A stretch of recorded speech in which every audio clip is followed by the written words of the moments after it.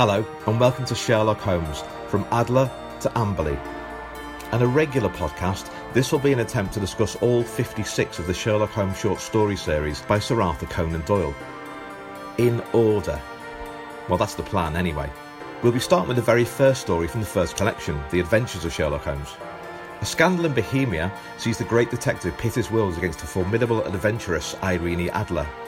You know, the woman with the whip in the BBC series, her. Eventually we'll get to the final story, The Retired Colourman, featuring the loathsome Josiah Amberley. Hence, from Adler to Amberley. I'll be asking a guest to join me as we go through all the collections.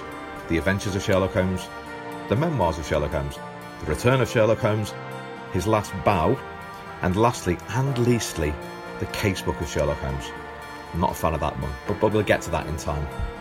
A huge thank you in advance to the people of Rippercast who will be hosting the show, and also to the great Andrew Firth who provided not only the graphics but the theme tune, the one that you're listening to now.